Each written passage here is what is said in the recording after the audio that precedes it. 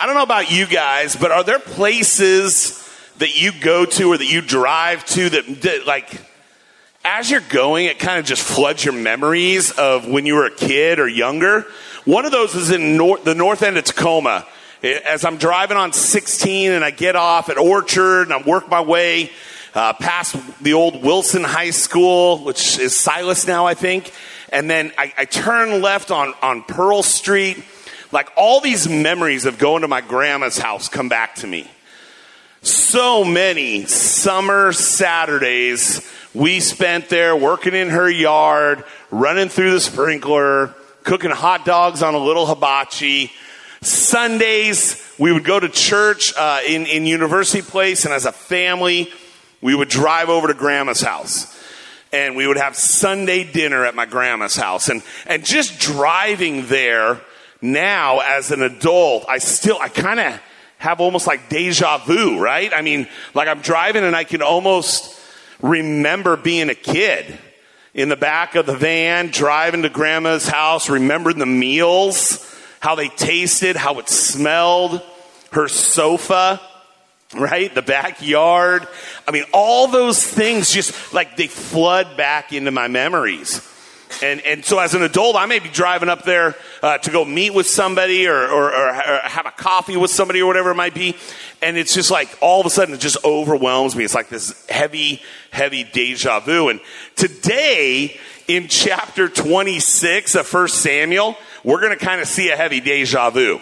Okay, so if you've been with us the last few weeks, 2 weeks ago exactly, we saw David hiding in a cave, Saul coming in to relieve himself, and then the story that played out from there. That's chapter 24. So if it's your first Sunday, all you got to do is look back a couple of chapters. You'll see in 1 Samuel 24 a story of David and Saul and their interaction. Well, today in chapter 26, where we're going to be today, 1 Samuel 26, there's a story that's very, very similar. And so there have even been people before been like, are we talking about the same story? Like even commentators or some people who have put a lot of study into it, they're like, is this really the same story? Because there's a lot of similarities. But I truly believe, the more I read this week, the more I prayed through this chapter, the more I looked at it, I don't think so.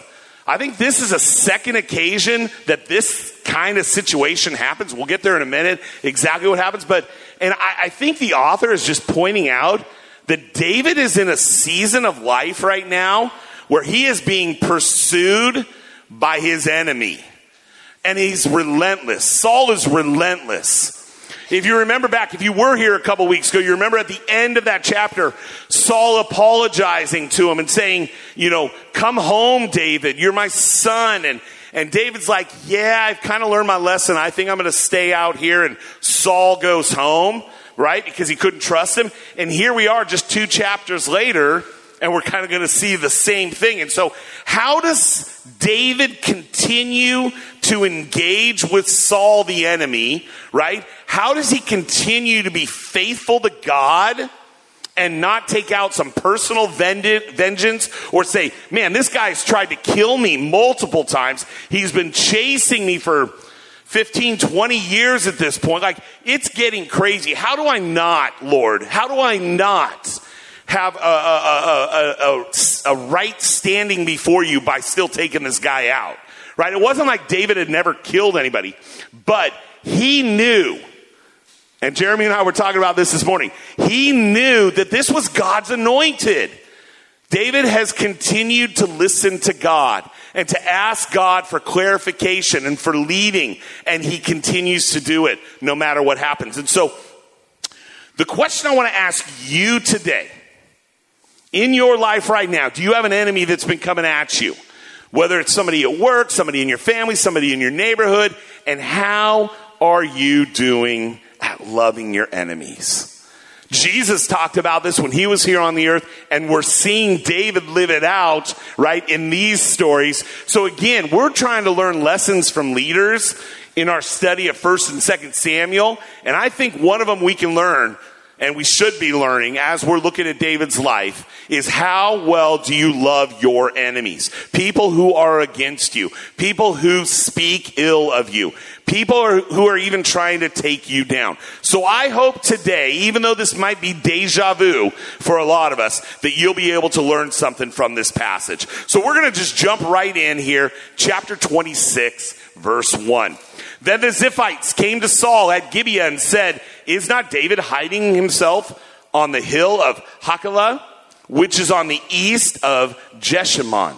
So Saul arose and went down to the wilderness of Ziph with 3,000 chosen men of Israel to seek David in the wilderness of Ziph. And Saul encamped on the hill of Hachilah, which is beside the road on the east side of Jeshimon. But David remained in the wilderness. So let's just pause there really quick. First of all, we see these Ziphites, right? These guys have not been good to David. So thinking back through 1 Samuel, this is a couple times that they've kind of come out and narked on him, right? They're telling on him. Remember the tattler from, class? Maybe you were the tattler from class. But when somebody was doing something wrong, or if you saw somebody doing something that you thought wasn't good, you'd go and tell the teacher, right? Like you're tattling on him. Well, we see the Ziphs doing this, right? They know of David. They know of David killing Goliath. More likely than not, they even know that David is the anointed one to be the next king after Saul. And yet they think they're going to gain something from this. So they go and they're like, "Hey, I know we should be protecting this guy or at least leaving him neutral. But instead, we're going to tell Saul." Now, remember, David's got about 600 men. Saul, it looks like, again, he's got the chosen or the elite soldiers, right? So they're definitely a threat to David. Picking up at the end of verse 3 where I left off there, it says, "When he saw that Saul came after him into the wilderness, David sent out spies and learned that Saul had indeed come. Then David rose and came to the place where Saul had encamped, and David saw the place where Saul lay with Abner the son of Ner, the commander of his army. Saul was lying within the encampment while the army was encamped around him." Now, the author does a really good job of kind of setting the stage. We talked about this in narrative. Narrative is storytelling, but there's still nuggets that we can learn from. So there's a lot of reading going through 1 and 2 Samuel, kind of different than when we're going through maybe one of Paul's letters to the churches. We might only cover 3 or 4 verses on a Sunday. This book, we're taking big chunks because it's a story. Well, the storyteller is saying, hey, Saul comes, he encamps around David. David goes and makes sure that he's there, right? He doesn't sit and wait. He hears that Saul's coming. He's going to go and he's going to check it out for himself, right? And he sees this massive encampment of men. So, I mean, a lot of you guys are military. You probably can picture these size groups. I have a tough time. Like, I've gone to sporting events and things like that, where there's large crowds. I've seen that. But this is like 3,000 men, soldiers, elite, ready to go after David, right? With their king there, Saul.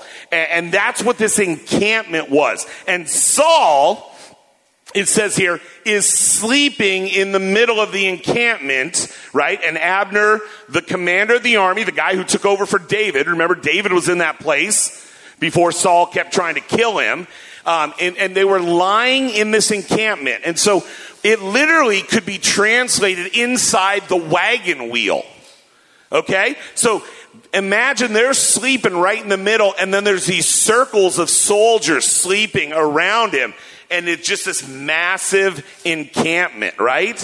And they all encamped around him. So this giant pinwheel of sleeping super soldiers, right? I mean, these are the elite. These are the best of the best. And Saul is right there in the middle, okay? Abner, the son of Ner, the commander of Saul's army, is introduced here. Powerful general. He's also, like I said, David's replacement. Because that's where David was before he got chased out of camp, right? So King Saul and Abner are in the middle of this wagon wheel. And he's going to play quite a role in the coming study in 1 and 2 Samuel. So remember his name. Picking up in verse 6, then David said to Ahimelech the Hittite and to Joab's brother Abishai, the son of Zeruiah, "Who will go down with me into the camp to Saul?" And Abishai said, I will go down with you. So David and Abishai went to the army by night. And there lay Saul sleeping within the encampment with his spear stuck into the ground by his head. And Abner and the army lay around him. And Abishai said to David, God has given your enemy into the hand this day. Now please let me pin him to the earth with one stroke of this spear, and I will not strike him twice. This is a pretty cool set of verses here. I mean, there's a lot in this as I was reading through.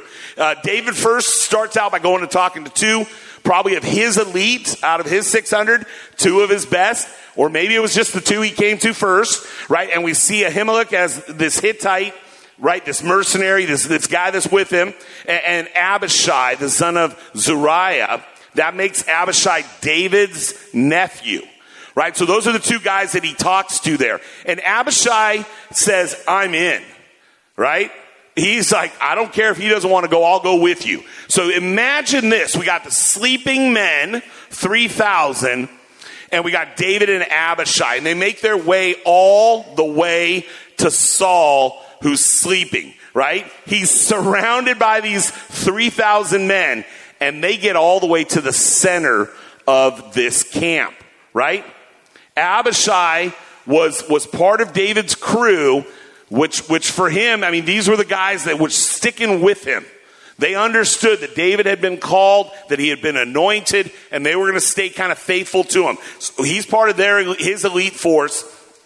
We're going to see wartime in the future where he'll play a part in, but he's with him.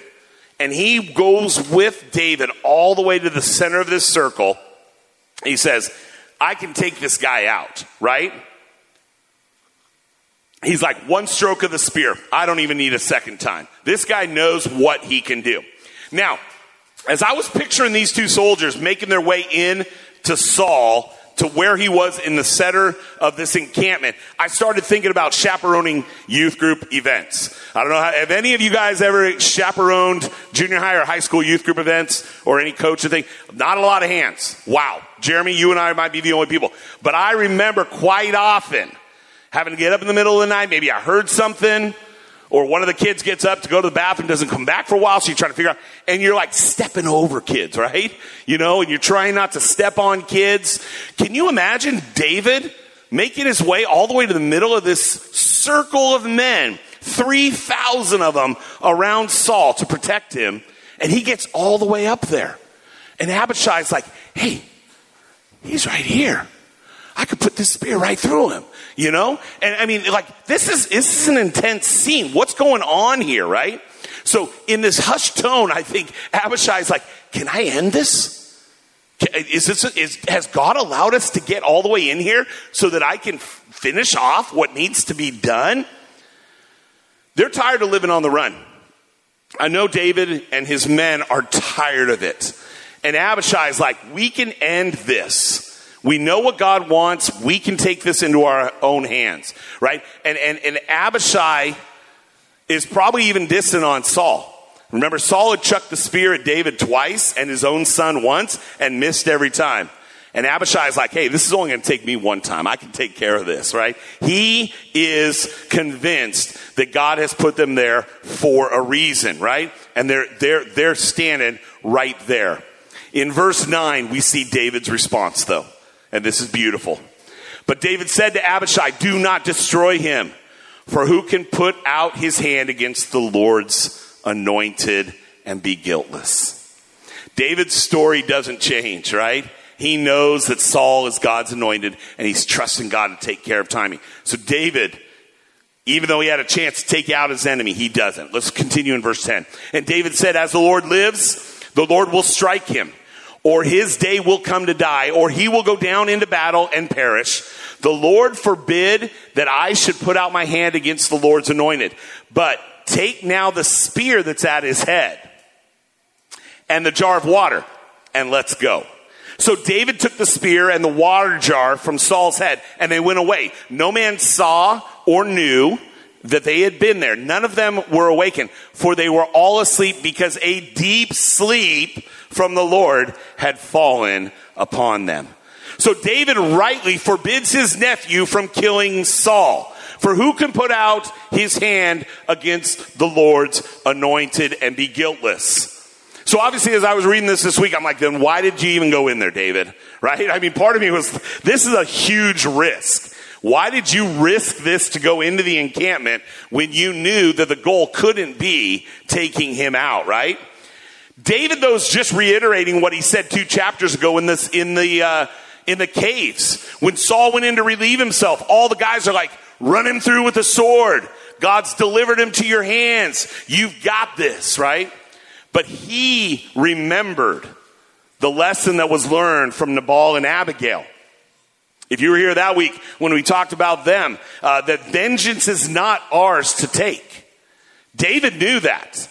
Do you know that? Do I know that? Do I live a life that shows that I'm going to trust God? Or am I somebody that's always looking to take out vengeance against those who have wronged me? Well, here we see that David sees that and says, as the Lord lives, the Lord will strike him. Whether it's today or in another day or when he goes into battle, like he totally puts it back upon the Lord. I'm not going to do this. I'm going to trust God.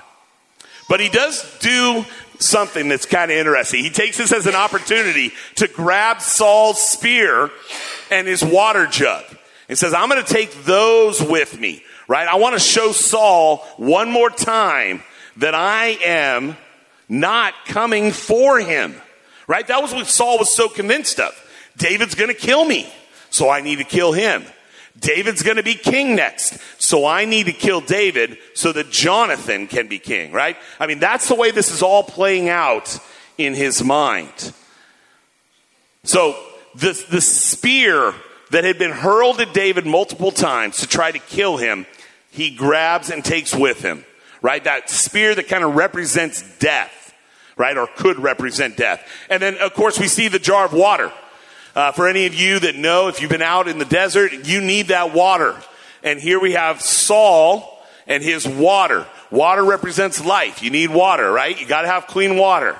And they grab that water, which was kind of a representation of life. So you see death with the spear, life with the water. He grabs them both. He gets out of there. And here we do see how David and Abishai got to the center of this circle. It says that God had caused a deep sleep to fall upon the soldiers. And so we know that that's how it happened. Verse 13, then David went over to the other side and stood far off on the top of the hill with a great space between them. And David called to the army and to Abner, the son of Ner, saying, will you not answer, Abner? Then Abner answered, who are you who calls to the king? So they get a safe distance away. This is good. David calls to the army. He's trying to wake them up. Like, hey, wake up. Look over here. Right? I mean, I can see this happening. Right? And he's having to call multiple times. Right? Multiple times. We see that in the verbs. The way that this is written, it indicates that he's calling over and over to try to wake them up. Right? Sleepy Saul in the middle there. And you got Abner, who should have been guarding the king with his life, right? Asleep, right? And so he's calling out to them to try to wake him up. And Abner finally responds, right? And David has a few choice words for his replacement, right? As the head of Saul's guard. David says this to Abner in verse 15. And David said to Abner, are you not a man? Who is like you in Israel? Why then have you not kept watch over your Lord the king? For one of the people came in to destroy the king, your Lord. This thing that you have done is not good. As the Lord lives, you deserve to die, because you have not kept watch over your Lord, the Lord's anointed. And now see where the king's spear is and the jar of water that was at his head. Now this is pretty strong language here. Are you not a man? He's calling Abner out. Abner, who was leading the elite soldiers, the 3,000 plus, right? He's leading the armies of Saul. And David says, hey, you're not much of a man. Now this will prove actually to be a strategic error, smack talking Abner, because down the road, Abner's going to be a thorn in David's side. But we're not going to jump ahead to that yet. But he's calling him out here, right? He's calling him out and saying, hey, aren't you supposed to be protecting the king? Abner dropped the ball here in a huge way. Abner was supposed to be protecting Saul. I'm sure he assumed when he laid down or fell asleep sitting up or however it was, that he thought, man, these other 3,000 soldiers will wake up if something happens, right? I'm in the middle here with Saul. And yet they were able to get all the way in there. And to fail to protect the king would have been bad news back in that days, right? And much like the piece of Saul's robe that David cut off and held up, right? He had lopped that off. David calls attention here to the missing spear in the water bottle. So is David doing the same thing that he regretted last time? Well, we'll keep reading. We'll find out. But he says, hey, I've got the spear. Hey, I've got the water. Look by Saul's head where it should be. And then that way Abner knew that what David said was the truth.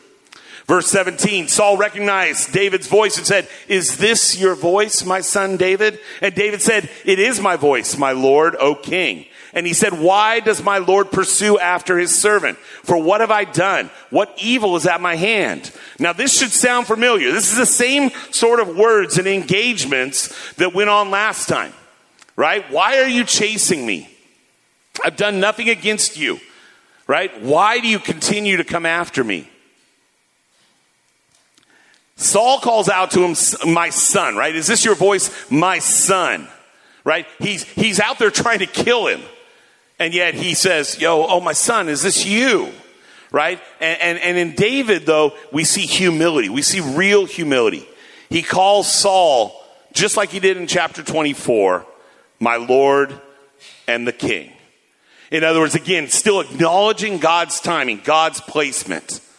He questions Saul, though, again at the end of this, and I think rightfully so. Why are you chasing me? What have I done to you? What evil have I done to you? Now, therefore, let my Lord the king hear the words of his servant. If it is the Lord who has stirred you up against me, may he accept an offering. But if it is men, may they be cursed before the Lord. For they have driven me out this day that I should have no share in the heritage of the Lord, saying, go serve other gods. Now, therefore, let not my blood fall to the earth away from the presence of the Lord. For the king of Israel has come out to seek a single flea, like one who hunts a partridge in the mountains. David continues on here, and he's kind of making his case. Okay, we've seen David have to do this a few times, but we got this murderous pursuit going on. Saul's not out there with the elite soldiers trying to just find David to have lunch with him, right? He's got a purpose. He's going after him.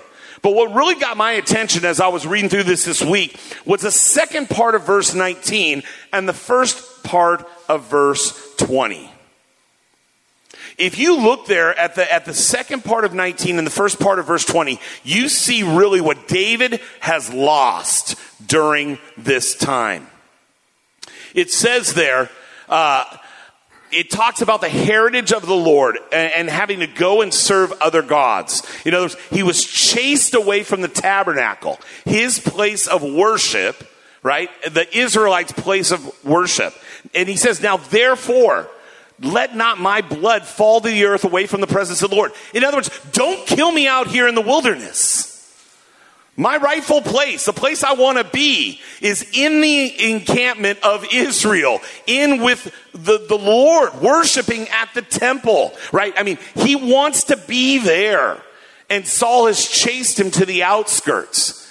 David lost his home. David lost his wife. Remember his wife, Michal, Saul's daughter? Well, we already know that Saul's already married her off again. So his first wife there, Michal, he's lost friends, he's lost his position, and so much more by being banished from the kingdom. And David is trying to make his case.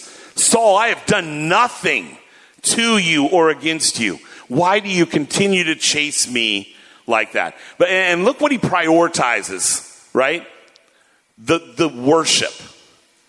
Being with his God, the God of Israel. He says, why would you make me go out and worship or serve other gods? In other words, why would you push me so far away that there's no other choice? There's no place to go to worship. Back in this day and age, everybody worshiped at the same tabernacle. Everybody came together. Even if you lived far off, you would come in for worship, right? And David's saying, I can't come home and worship.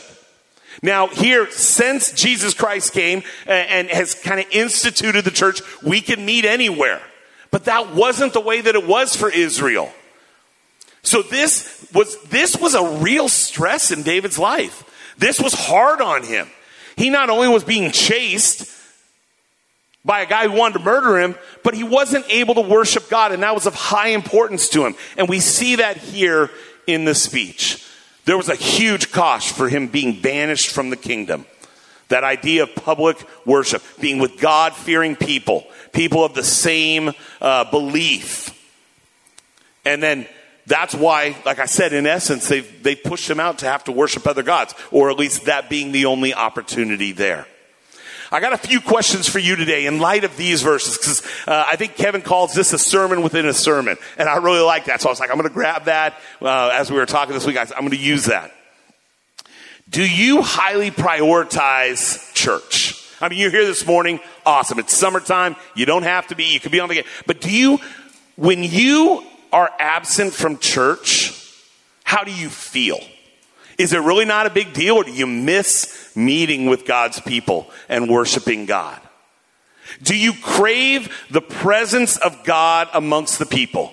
Even if you don't have a good voice like me, do you worship God, and are you empowered by the people around you? Are you emboldened? Are you encouraged to worship, even though your voice may not be great, because of those around you? Are you flippant about worship, or do you even stand in the back and maybe say, I'll go sit down once the pastor gets up there, starts talking, because I don't really sing much. I don't see the value of corporate worship. Or I worship on my own. I'd rather just play a CD in the car, right? Whatever. My daughter just laughed at me for saying CD. I know I'm old, okay? But do you say to yourself, I worship in my own way. I don't need corporate worship, right? I would challenge you on all of that in light of this verse and other places in Scripture. There is a value and an importance of worshiping God corporately with others who believe the same thing. And worship is not just singing, as we talk about here all the time. It's through the Word. This is worship, listening to God's Word, applying it to your life, and then, of course, community. All of that can be worship, and we want to be a church that's healthy in all of those areas. So that would be my encouragement to you. And kind of the last thing for those of you that have children, this is kind of the bonus question to challenge yourself with this week, is what have you effectively communicated to your kids about church? If we were to talk to your kids over there that are 5th grade, 4th grade, 3rd grade, what would they say about why you come to church? Is it important to your family? And if so, why is it important to your family? Because I hope they see it as something more than just checking off a box, right? Because that's someplace that we all have to get through too. It's not about being here on Sunday morning. It's what happens once you get here. And would your children understand the importance of church attendance and worshiping God, even when you're on vacation? Right? Is that something you prioritize when you're with family, let's say, and not around your own home church? I want to be like David. I read these verses and I go, man, it would be easy to breeze right past that, but I want to be a man like David who misses corporate worship. If I miss worship, I want to miss it.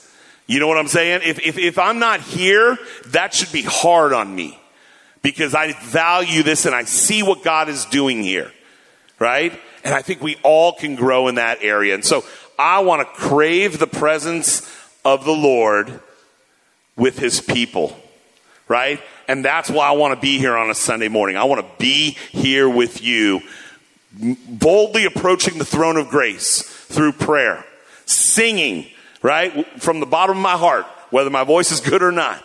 Right? And listening to God's word speak to me and speak to you. So anyways, enough with that one. Let's get back to the other big idea, which is good. And we want to make sure that we focus in on that. I think I just jumped past the slide. I'm going to go back here. Now, therefore, I did read that one. Okay. I was right. Verse 21. Then Saul said, I have sinned. Return, my son, for I will no more do you harm, because my life was precious in your eyes this day. Behold, I have acted foolishly and have made a great mistake. So again, we see Saul do the same thing he's done in the past.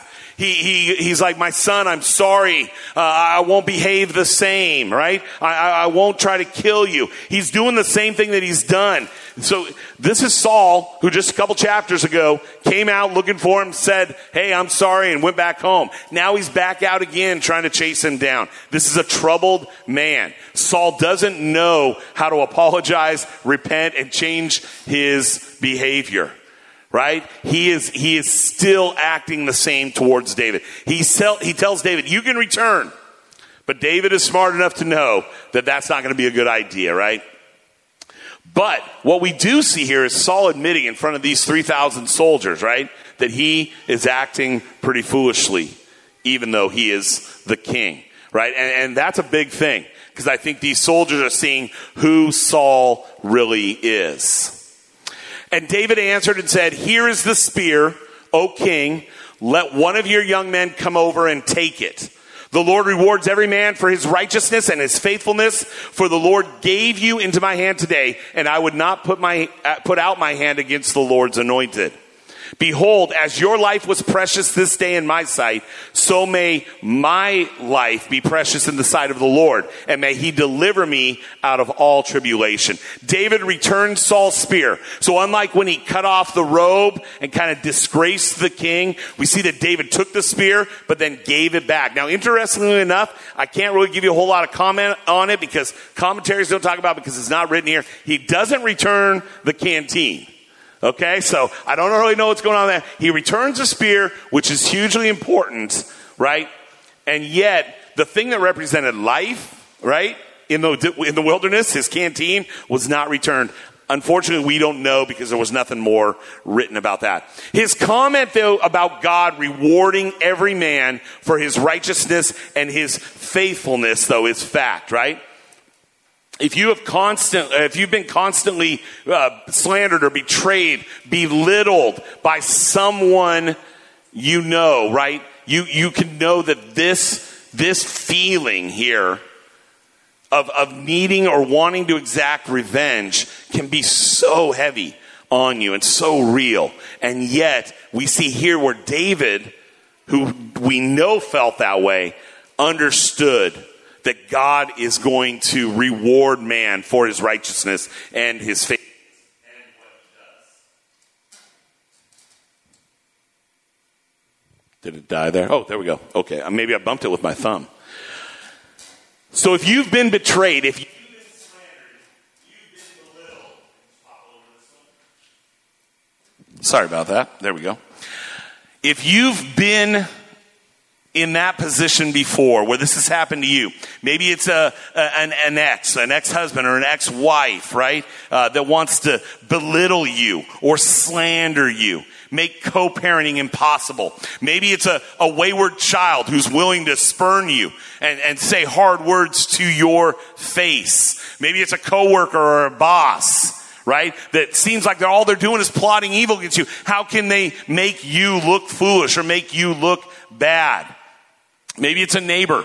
Maybe you got one of those neighbors that lies about you to the other neighbors or makes your life difficult. You and I are called to be like David. We need to recognize that God is going to repay people good for good and evil for evil. And are you willing to be that kind of a person who says, you know what?